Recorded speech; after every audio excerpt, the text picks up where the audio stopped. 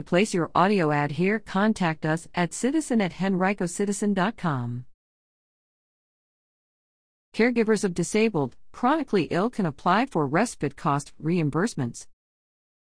Virginia families who care for a loved one with disabilities or chronic conditions can apply for up to $400 reimbursement for respite costs under a limited voucher program offered by the Department for Aging and Rehabilitative Services.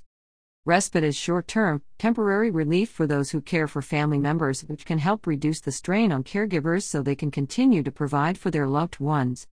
Those who qualify and are approved may receive up to a $400 reimbursement for costs related to respite.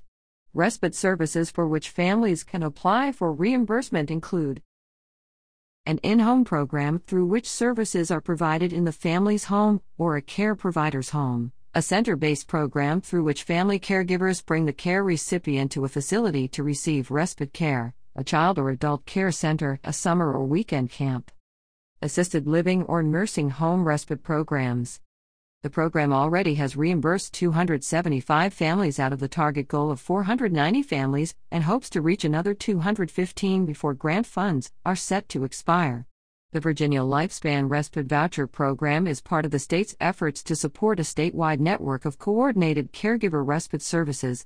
DARS collaborates on the efforts with the Virginia Caregiver Coalition. To apply for the Virginia Lifespan Respite Voucher Program, you must be a Virginia caregiver of a child or an adult who resides full-time in your household.